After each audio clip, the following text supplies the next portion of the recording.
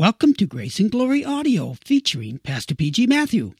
Today, Pastor Matthew continues in the Bible series in the book of Romans with part 3 of this study on the spiritual gifts to the church, preached October 30th, 2011. If you have your Bible with you, please turn to Romans chapter 12, verse 8. Let's turn to Romans 12, and I pray that you will pay attention, because theology is not easy for lazy people. You must exercise mind. We have different gifts according to the grace given us. If a man's gift is prophesying, let him use it in proportion to his faith. If it is serving, let him serve. If it is teaching, let him teach. We want to speak from verse 8, if it is encouraging, let him encourage. If it is contributing to the needs of others, let him give generously. If it is leadership, let him govern diligently. If it is showing mercy, let him do it cheerfully.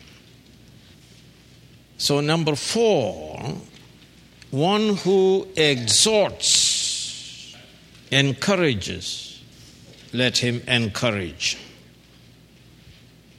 An exhorter is one who encourages people with short, pointed messages as Spirit directs to meet the need of the church.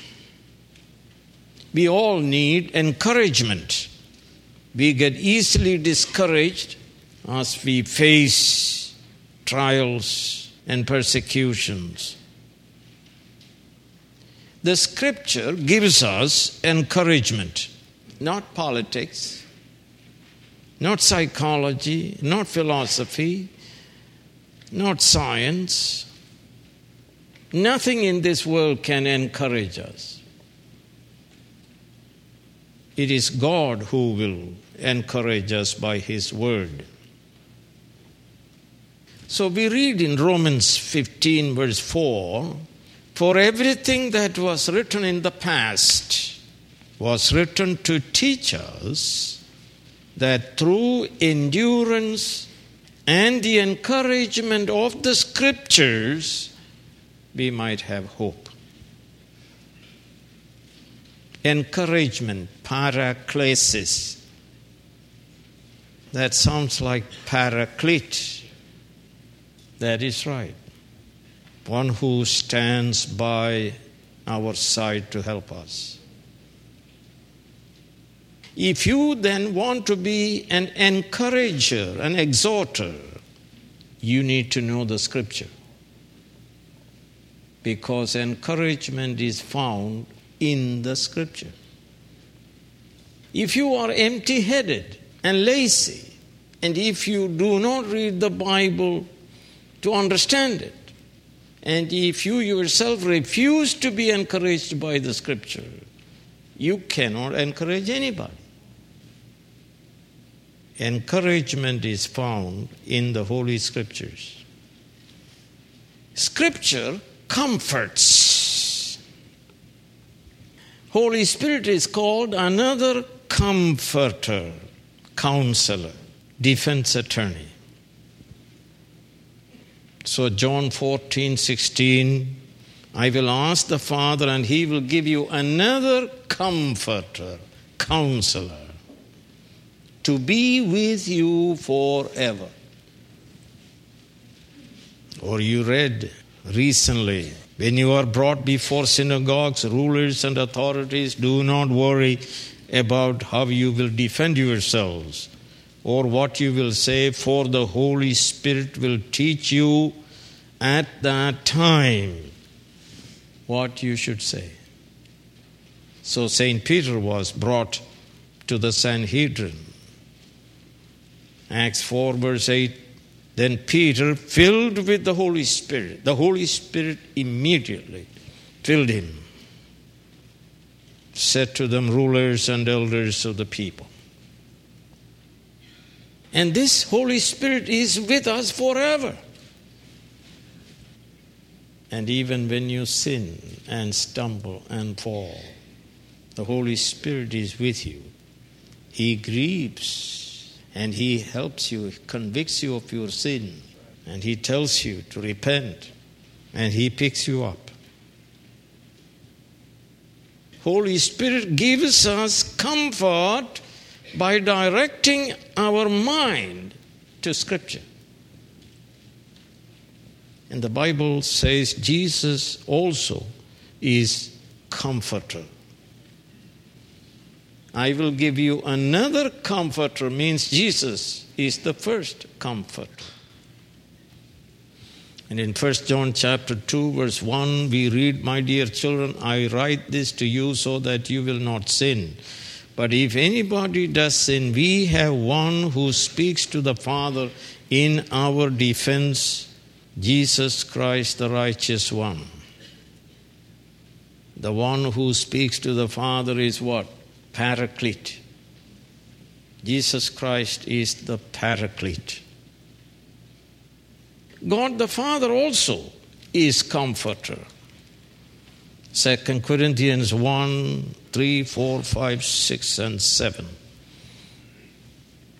Praise be to the God and Father of our Lord Jesus Christ, the Father of compassion and God of all comfort, who comforts us in all our troubles, so that we can comfort those in any trouble with the comfort we ourselves have received from God.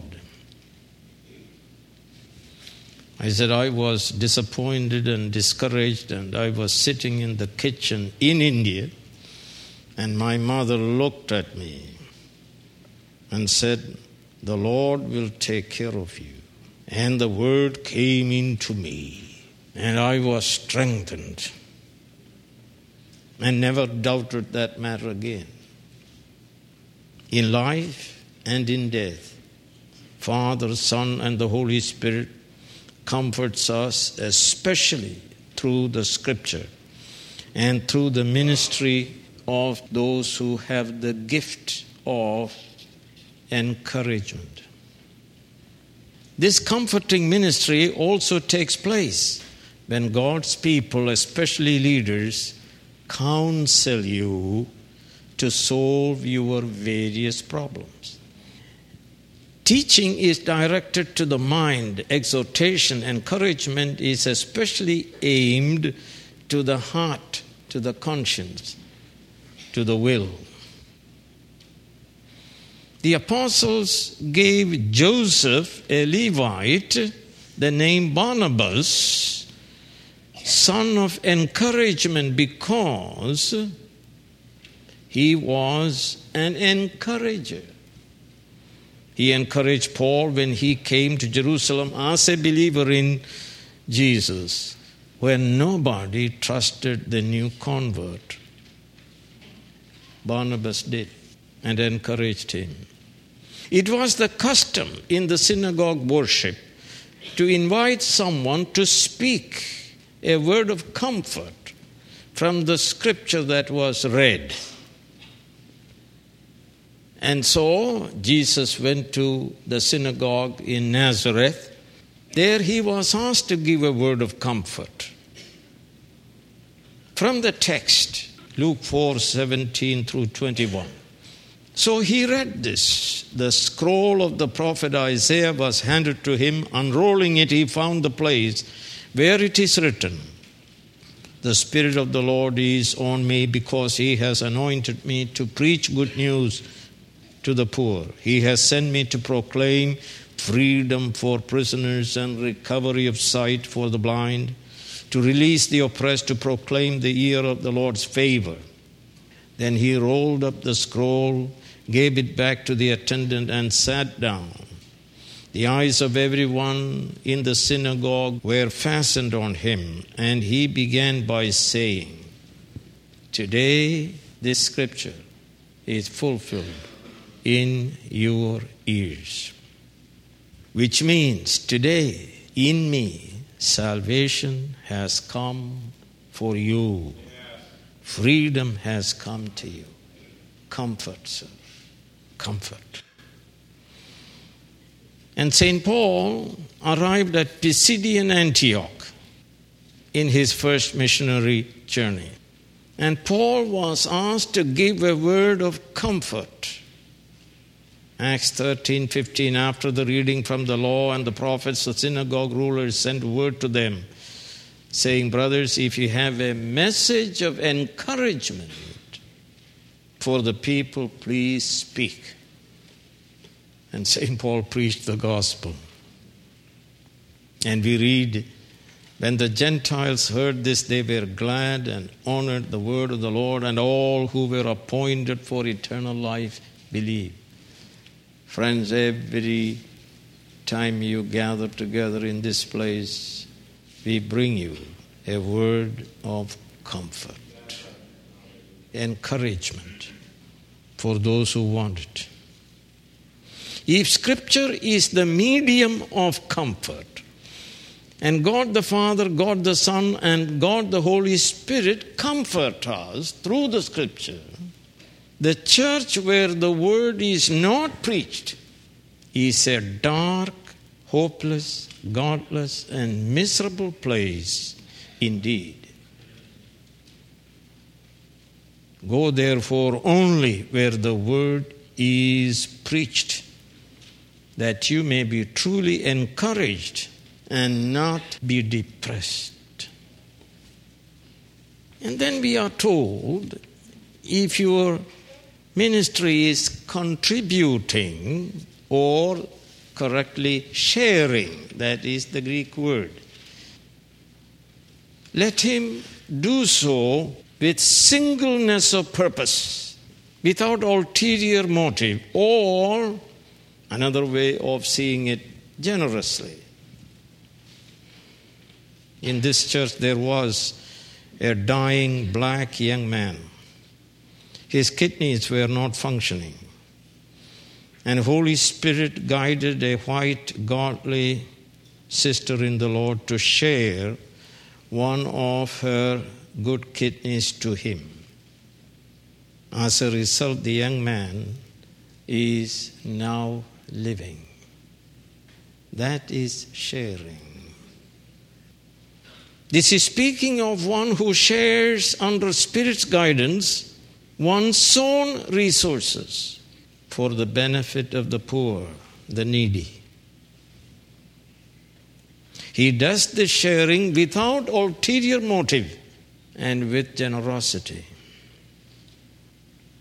As a boy, I saw my father sitting down to eat his supper. Then suddenly, the Holy Spirit brought to his mind a believer friend of his that he had nothing to eat. He immediately took his supper and walked a mile and gave it to his friend. My father was so happy that he could share. So we read John the Baptist telling the people who came to receive baptism. John answered, the man with the 2 tunics should share with him who has none. And the one who has food should do the same. Luke 6:38, give and it shall be given to you, a good measure pressed down, shaken together and running over will be poured out into your lap. This is called divine passive, that God will pour it into your lap. For with the measure you use, it will be measured to you. Acts 2:45, selling their possessions and goods, they gave to anyone as he needed. Acts 4:36 and 37, Joseph, a Levite from Cyprus, whom the apostles called Barnabas, which means son of encouragement, sold a field he owned and brought the money and put it at the apostles' feet. As he looked up, Jesus saw the rich putting their gifts into the temple treasury. He also saw a poor widow put in 2 very small copper coins. I tell you the truth, he said, this poor widow has put in more than all others. Generosity. 2 Corinthians 8:2, out of the most severe trial, their overflowing joy and their extreme poverty welled up in rich generosity. 1 Timothy 6:17-19, command those who are rich in this present world not to be arrogant, not to put their hope in wealth which is so uncertain, but to put their hope in God who richly provides us with everything for our enjoyment. Command them to do good, to be rich in good deeds, and to be generous and willing to share. 1 John 3:16 and 17. This is how we know what love is. Jesus Christ laid down his life for us, and we ought to lay down our lives for our brothers. If anyone has material possessions and sees his brother in need, but has no pity on him, how can the love of God be in him?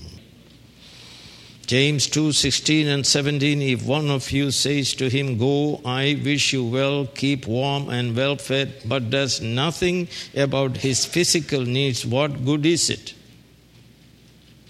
Every spiritual gift is exercised by love and humility and faith, not love or spiritual gifts. The Reformed world says what?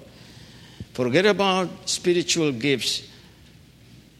Let us study 1 Corinthians 13. Love. It is not love or spiritual gifts. It is love and spiritual gifts. You exercise spiritual gifts in love.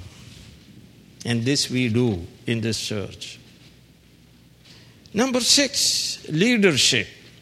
Very important in this country. Where have all the men gone? From the 60s on, you don't find men. You find pathetically passive men. The rise of feminism and going down of men. If it is leadership, let him govern diligently. Ho proistamenos, the one who stands before people, which is related to kuberneses in 1 Corinthians 12:28, gifts of governing. Some people have it. The church has great need for leadership. She needs people who can rule. Solomon asked for wisdom to rule the people of God, and God gave him, we read, wisdom and knowledge to govern. A leader needs what? Wisdom and knowledge to govern. If your gift is governing, let him do en spude. Diligently, vigilantly, earnestly, not negligently, being always watchful, knowing what to do and when to do, not weeping and groaning and all the misery, and do nothing. Cannot command, cannot rule, cannot govern. And if you are a father, you have a right to go to God. God, I am a father. Give me the gift of rulership. I am a husband. Give me the gift of rulership. And he will give you. He will give you a spine. A divine spine that you stand up and say something. He must govern with eagerness. It is a very heavy responsibility to govern. And most men do not. 1 Timothy 3 tells us you cannot be a pastor or an elder if you fail to rule, govern, manage your family. If you fail to manage your family, you will mismanage the church, the family of God. And your kids should not be wild and unbelieving, but believing. Manage. If you don't manage your family, it will be like an unbound book. Sheets flying off.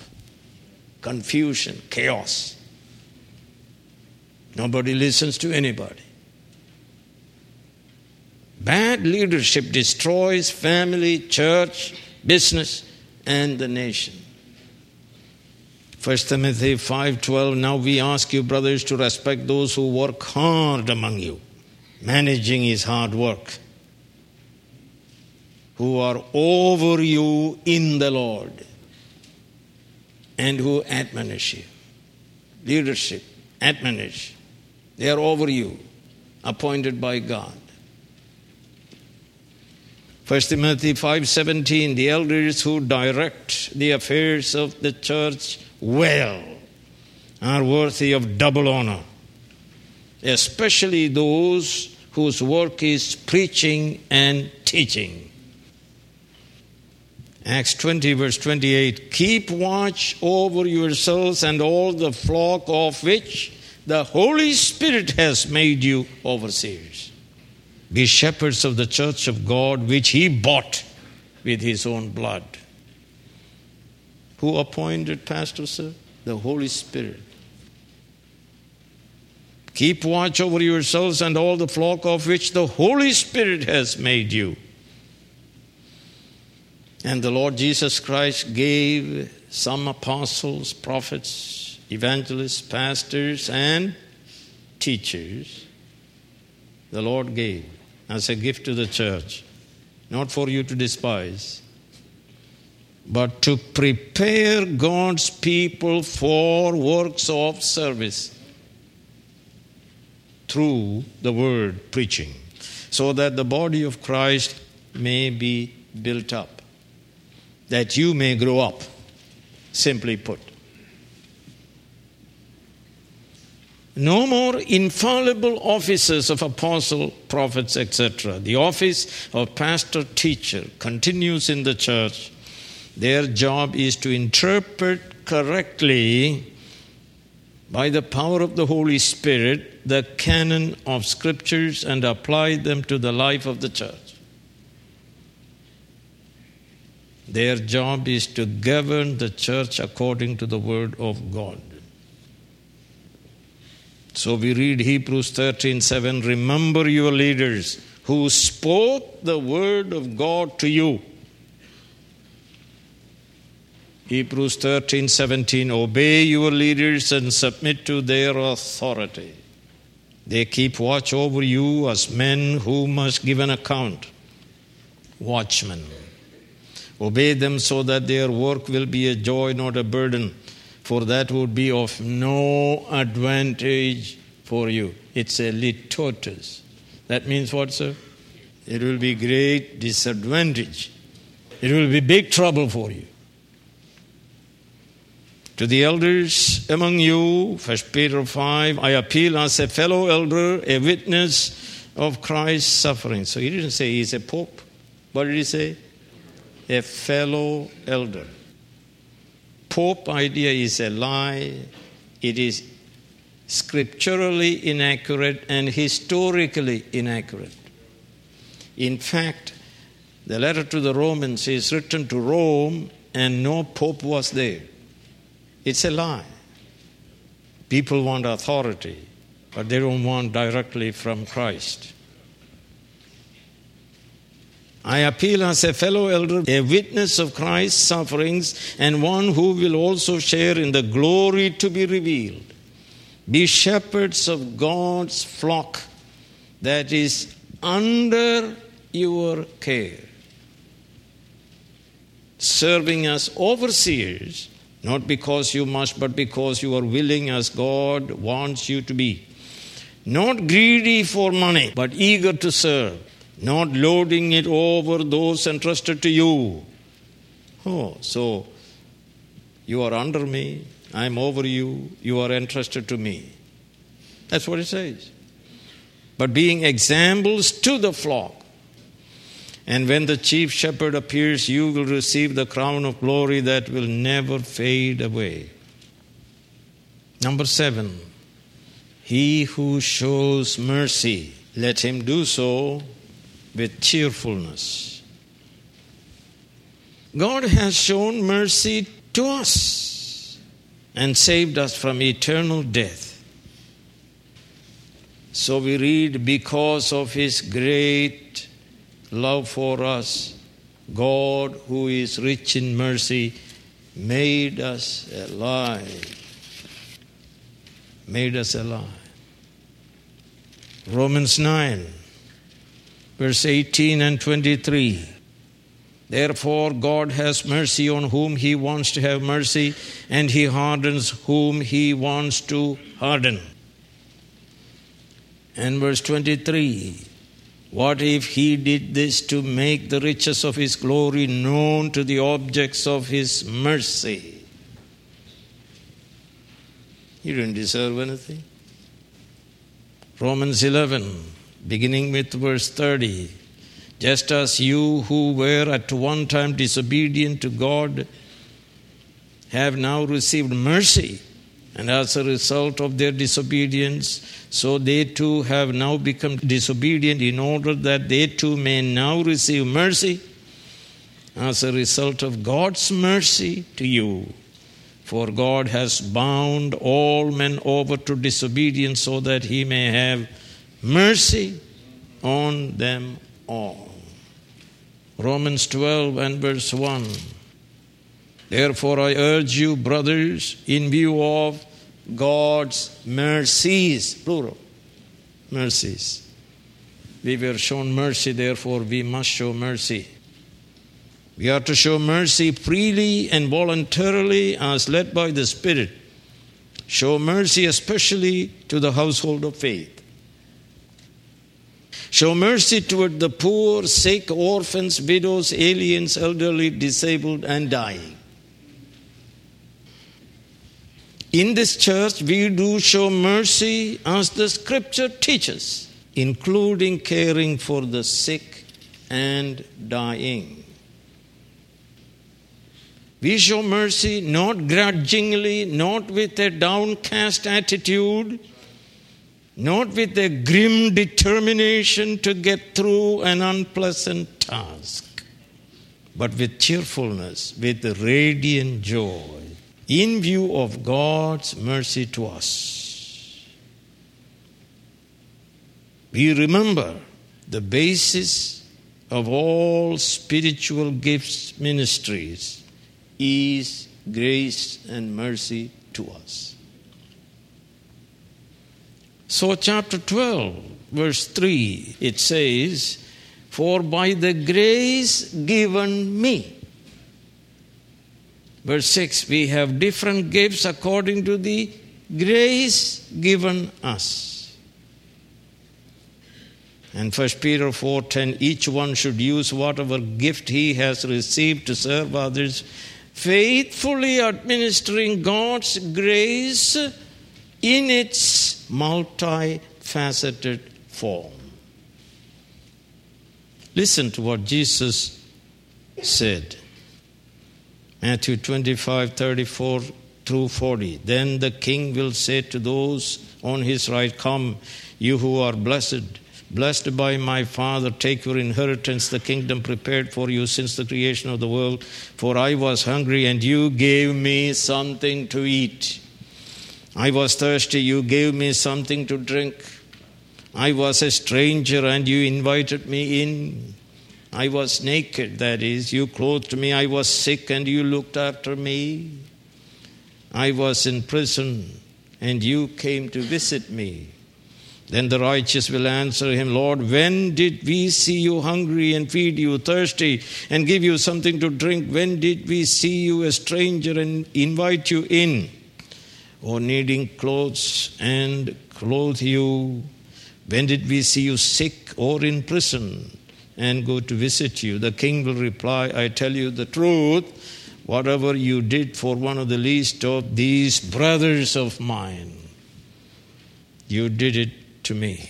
When you show mercy to a believer, you show mercy to Jesus himself. Good works do not earn salvation, but the saved proves their salvation by good works. Grace is the basis for all spiritual gifts. Number 2, it is the triune God who distributes every spiritual gift. Number 3, spiritual gifts are necessary to meet the many needs of the church. Number 4, so spiritual gifts will continue to operate until the return of Christ in glory to usher us from a state of imperfection to perfection. Number 5, every true believer receives at least one spiritual gift for him to minister to the church. Number 6, one-man ministry is unscriptural. The pastor doing everything. It is absolutely false. Number 7, the church grows to maturity only when each believer serves the community diligently with his spiritual gift, which every believer is to know what your spiritual gift is by sober thinking. Ephesians 4:7, but to each one of us grace has been given as Christ apportioned it. Ephesians 4:16, from him the whole body joined and held together by every supporting ligament grows and builds itself up in love as each part does its work.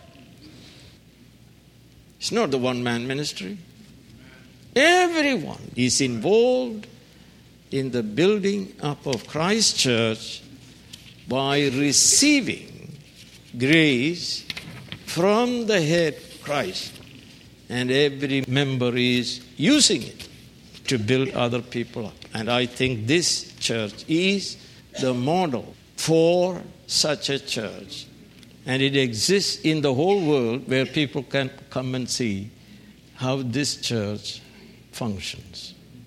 Heavenly Father, we pray that you help us to pay attention to what we have heard and help us to know our spiritual gifts and function in it for the building up of the church. This we pray in Jesus' name. Amen.